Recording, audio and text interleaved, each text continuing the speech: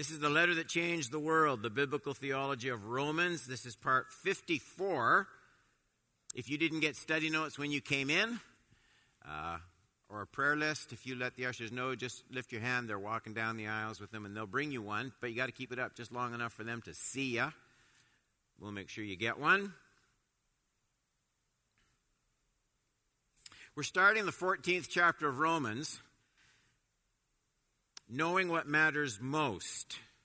Strong convictions balanced with encouraging hearts. Strong convictions balanced with encouraging hearts.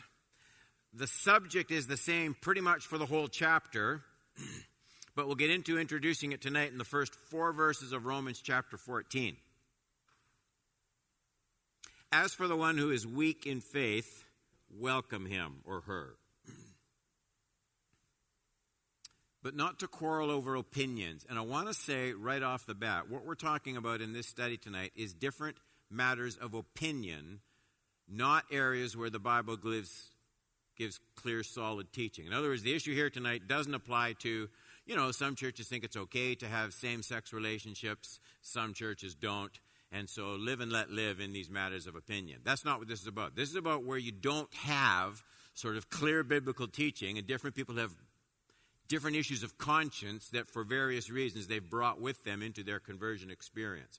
So that's what it's talking about here. Not issues of biblical morality where the Bible gives clear teaching, but issues where they're personal issues of conscience, and I'll tell you what I mean by that in just a second.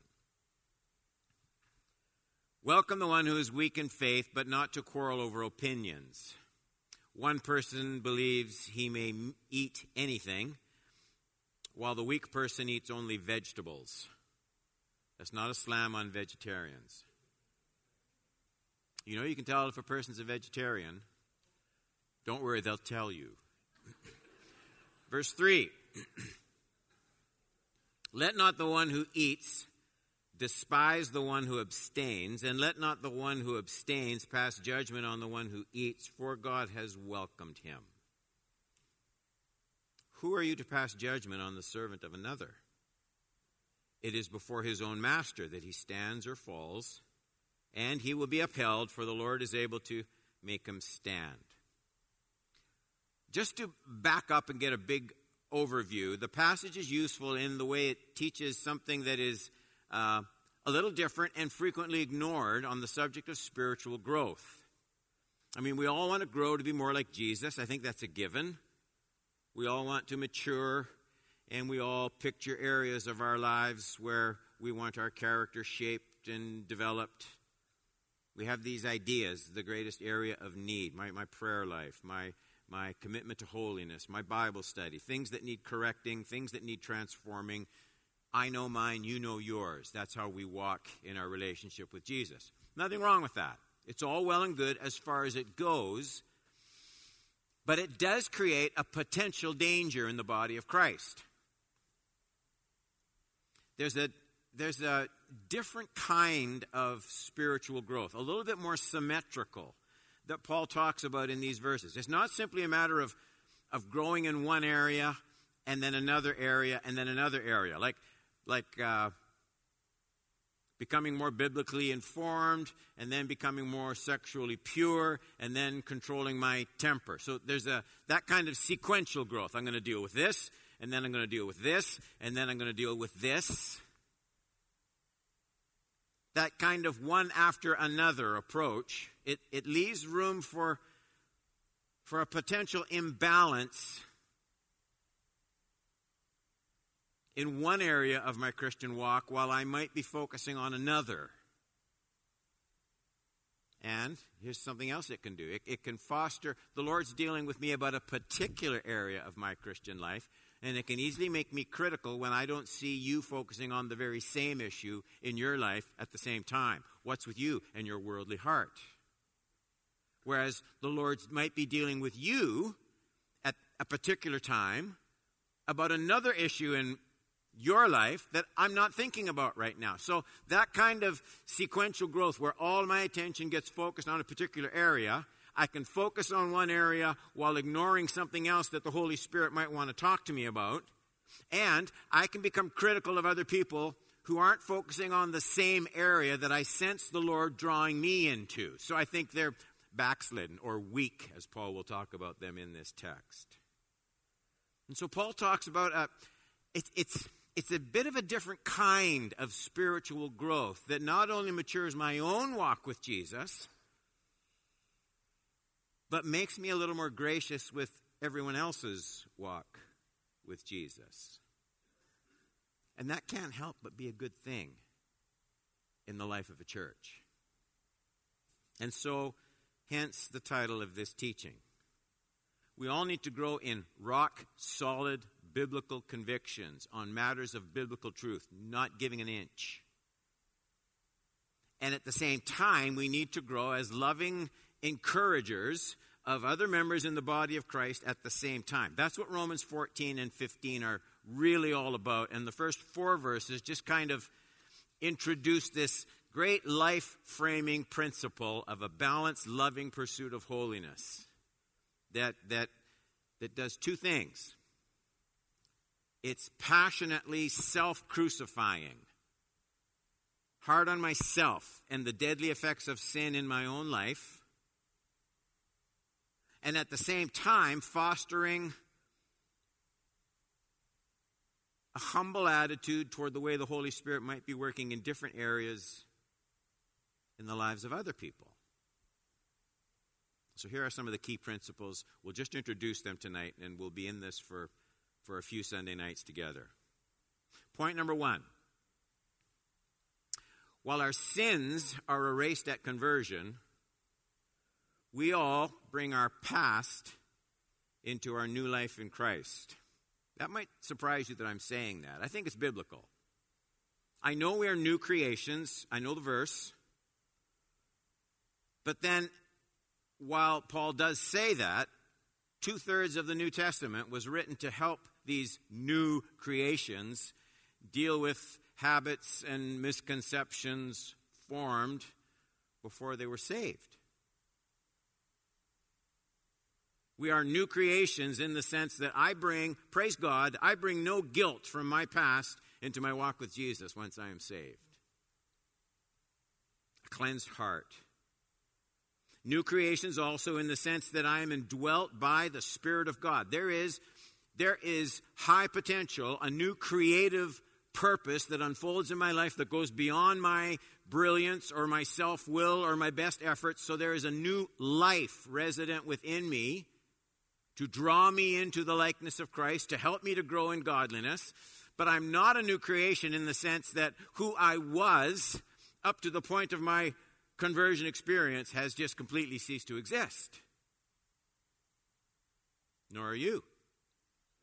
And that helps explain Paul's words in this text. We need to set up an understanding of the context. There were weak Christians, he says, and there were strong. What's that all about? Well, the context explains the difference, and scholars differ on some of the details, but overall it's pretty roundly understood. There were some Christians in the church at Rome who had very recently come out of Judaism, new converts. Rome was a mix of Gentiles and Jews, and that's why it really sprang to life some of the issues Paul has to deal with in his letter to the Romans.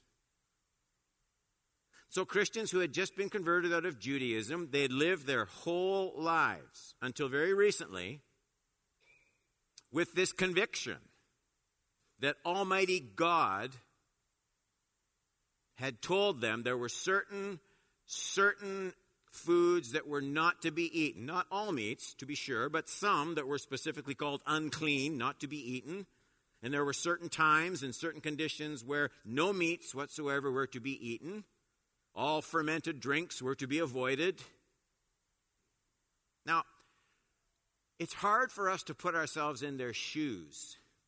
And so it's hard for us to picture the enormous shift in thinking that was required for these newly converted Jews when they came to Christ and were suddenly told that everything they had devoted their whole life to, that whole covenant was now called obsolete.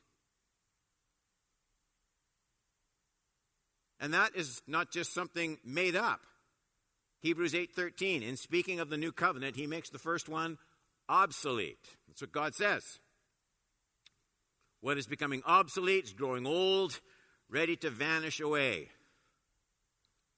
And it was very, very hard for people who are newly converted, out of a whole life of devotion to these principles from God, very hard for them to get their heads around the fact that, well, they pointed to Christ. They're done with. We don't live by those regulations anymore. We know it was hard to deal with because even the Apostle Peter, do you remember? I won't take time to read it. You have the reference, Acts 10. And Peter gets that vision and this kind of a sheet coming down and this voice from the Lord, arise, Peter, kill and eat. And Peter, verse 14, Peter said, by no means, Lord, I've never eaten anything that is unclean. And God says, hey, if I say something's clean, it's clean. But it's almost impossible for Peter to get his brain around this. That old covenant was passing away. It was gone. We have no idea how much Jesus stirred things up, messed things up in people's heads when he came on the scene saying stuff like this. There is nothing outside a person that by going into him can defile him. And the people who heard Jesus say stuff like that, they lived their whole lives believing that exactly those things defiled a person.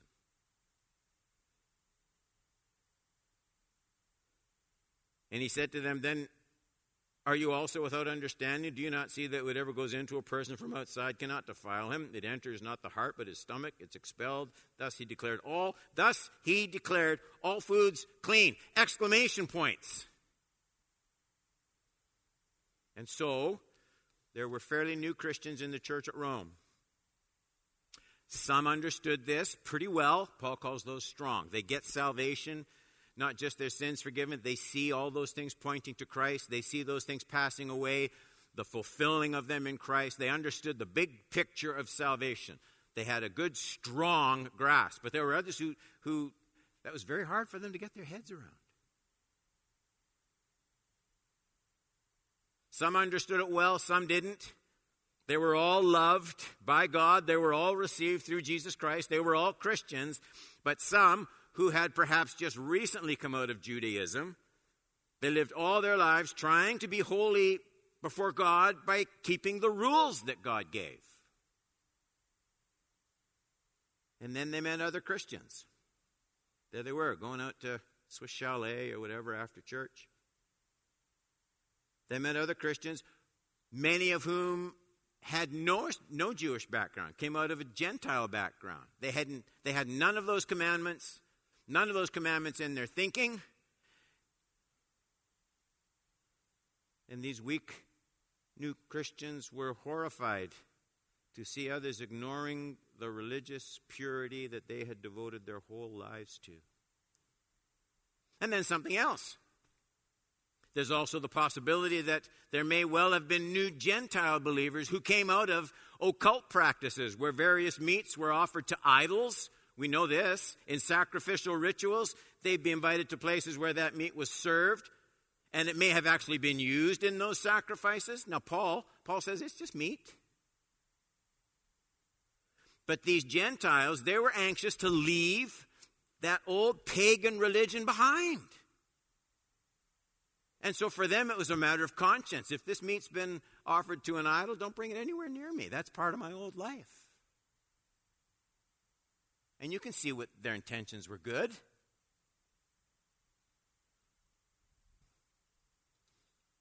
So, on various fronts, you can see it. You can just see it. On various fronts, can anybody see how you could have a few arguments in a church like that? Right?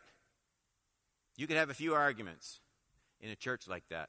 So Paul says, 14:1, as for the one who is weak in faith, welcome him, but not to quarrel over opinions. Okay, that's not what you hear. Those who refused unclean meats were troubled and confused. Probably they reasoned that seeing there was so much turmoil and confusion over what could be eaten and what couldn't, then the only sane approach is just to leave it all altogether. They just eat vegetables. You can see where they might reach that conclusion. Last week we studied Romans 13 and 14. Paul writes, same letter to these same people, let us walk properly, as in the daytime, not in orgies and drunkenness, not in sexual immorality or sensuality, not in quarreling and jealousy, but put on the Lord Jesus Christ and make no provision for the flesh. So they thought, well, that's it. Not going anywhere near this stuff. Better safe than sorry. I can understand their reasoning. Now, there's a flaw in that thinking. We'll look at it in a minute. But the main point, this first point, is this.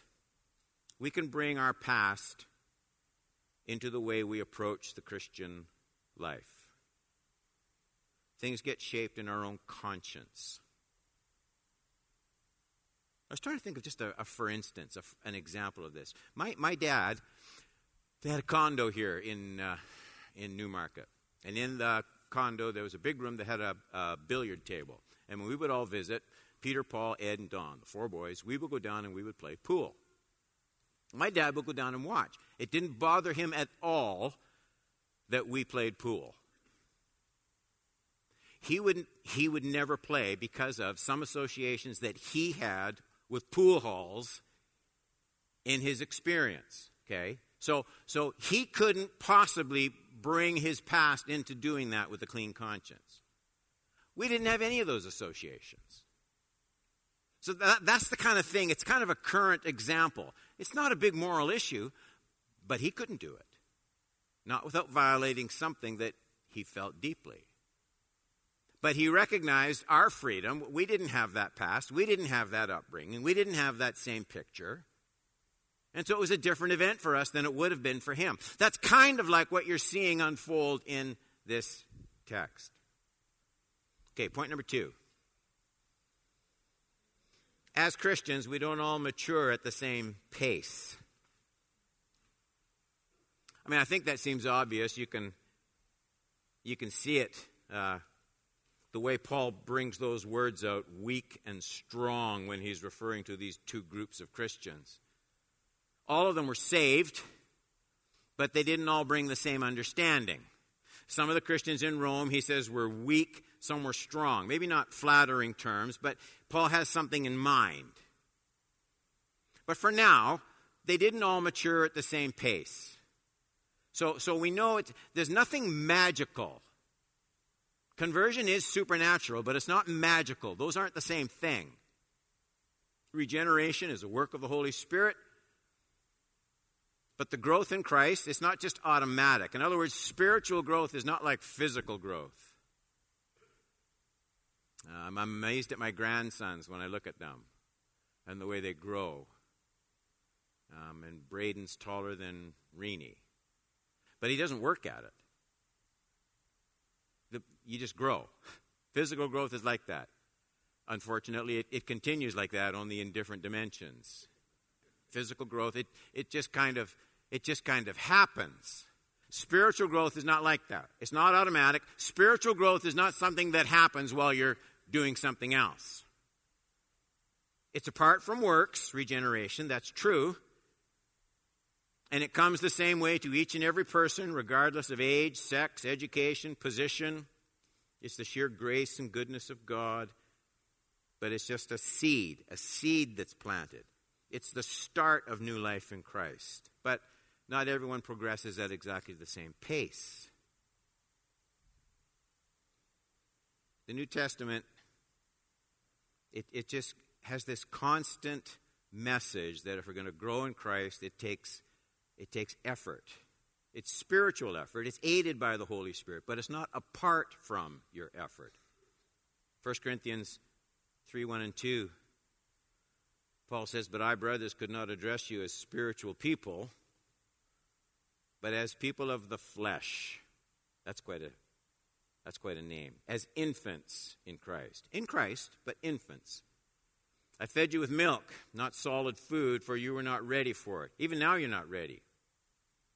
So Paul had deeper things that he wanted to share with these Christians in Corinth, but they weren't ready for it. They hadn't grown. They hadn't developed. They weren't ready for the teaching that he had given to other Christians. You see the same thing in Hebrews 5, 11 and 12. The writer, some people think it's Paul. There's no proof of that. The writer of Hebrews. 5:11. About this we have much to say, and it's hard to explain, since you have become dull of hearing. For though by this time you ought to be teachers. By the way, if you've been a Christian, you're sitting here, you've been a Christian for 10 years. Did you know that the Bible expects you to be a teacher by now? I'm just reading it. By this time you ought to be teachers. Is that in yours too? Something goes wrong if I'm just intake, but nothing flowing out. For by this time you ought to be teachers. You need someone to teach you again the basic principles of the oracles of God. You need milk, not solid food. For everyone who lives on milk is unskilled in the word of righteousness, since he is a child. Solid food is for the mature, for those who have their powers of discernment trained by constant practice to distinguish good from evil. I'm just saying there's two texts, and you could find more with the same central idea. We don't all mature at the same pace. It takes effort. It takes work. Point number 3. There are particular dangers that accompany each level of spiritual maturity. We're almost done. Romans 14 again. The particular dangers that accompany each level of spiritual maturity. I say each level. The weak has a particular danger. The strong has, you'd think he's without danger. He's not. He has a different danger. And Paul wants to talk about them both. As for the one who is weak in faith, welcome him, but not to quarrel over opinions. One person believes he may eat anything. That's the strong person.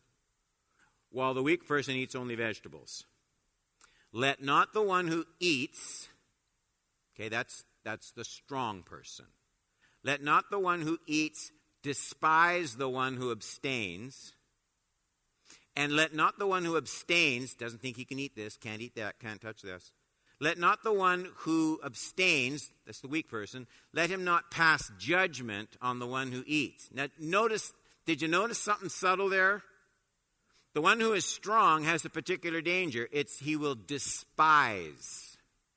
The one who is weak has a different danger. He will judge. The two aren't the same. The one who's strong will look down and say, you guys, grow up for Pete's sake. Don't you understand your freedom in Christ? You're not bound by those things anymore.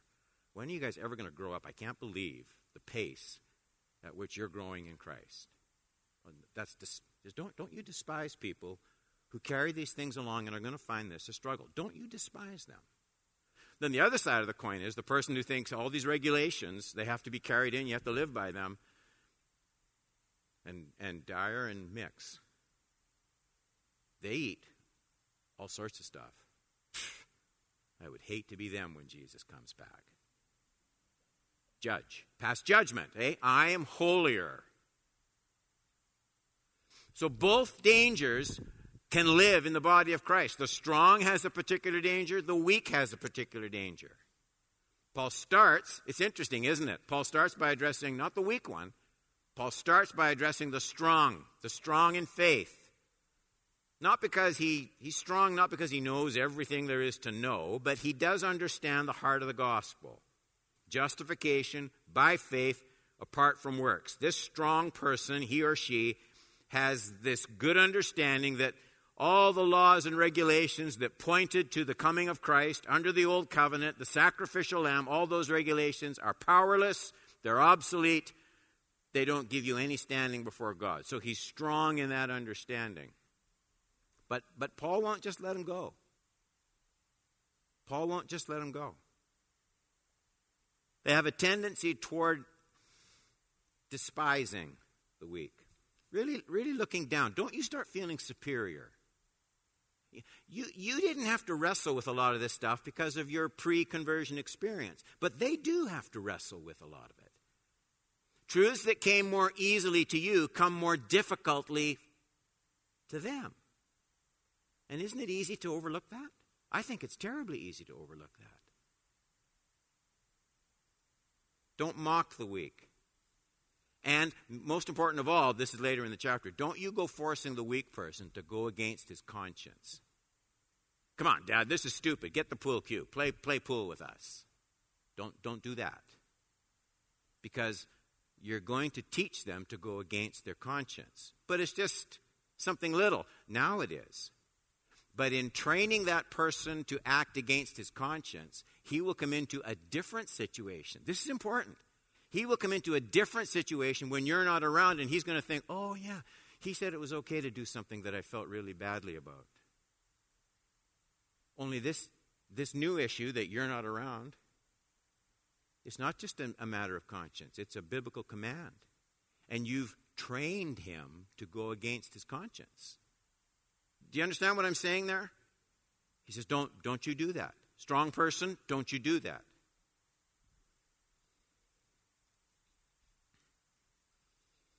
And then he says, God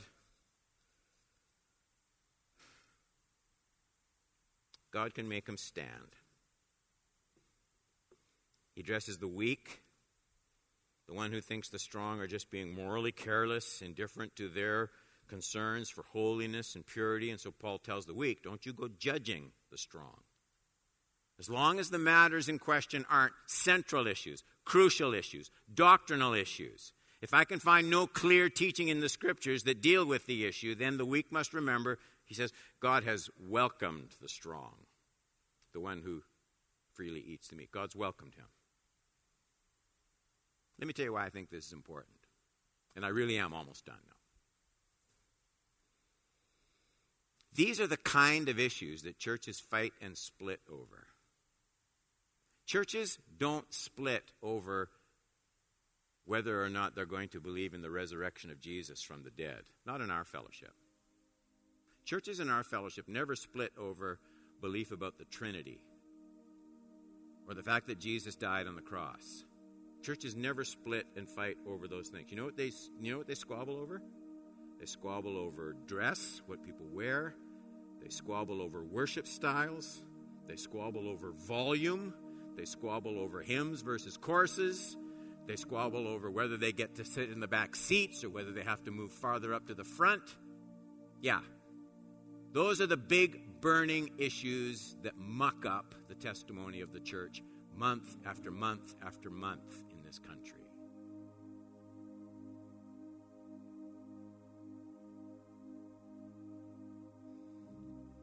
Not everything is a scriptural issue. Not everything sits the same way in every heart. And in non-essentials, the most important thing to remember is the body of Christ. Working together in the body of Christ.